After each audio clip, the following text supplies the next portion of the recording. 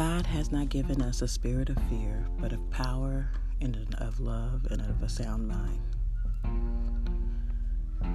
It seems like in these times where the coronavirus is running rampant and everyone's afraid and they're telling you to self-quarantine and cancel large gatherings, there's a fear. A fear of getting sick, a fear of spreading viruses to your loved ones, most particular our elderly community.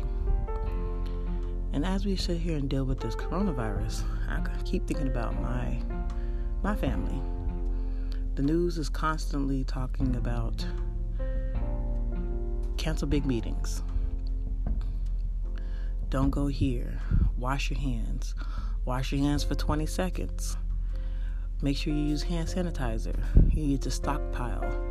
I went to Costco the other evening and there was no tissue left. There was no paper towels. A lot of the shelves were empty, and that's a big deal for Costco because Costco is normally pretty packed with food. They always seem like they have overabundance of everything, and that's why you go to Costco, because you want to get a big supply of something. But during this coronavirus season, it seems like everyone's afraid and everyone's stockpiling and everyone is self-isolating themselves from each other, which they should. They should have supplies on deck. They should keep themselves away from people if they're sick.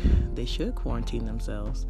But sometimes it seems like a fear, and I don't want to be caught up in the fear and have it overpower my mind.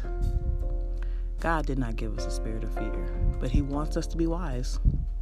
He wants us to take care of ourselves and the people around us. So during this corona season, I just encourage you, not be fearful of what's going on. Don't let the news warp your mind in thinking that the world is coming to an end, because only God knows when the world is going to come to an end. But be prepared. And while you're being prepared, put your trust in God. Walk with Jesus.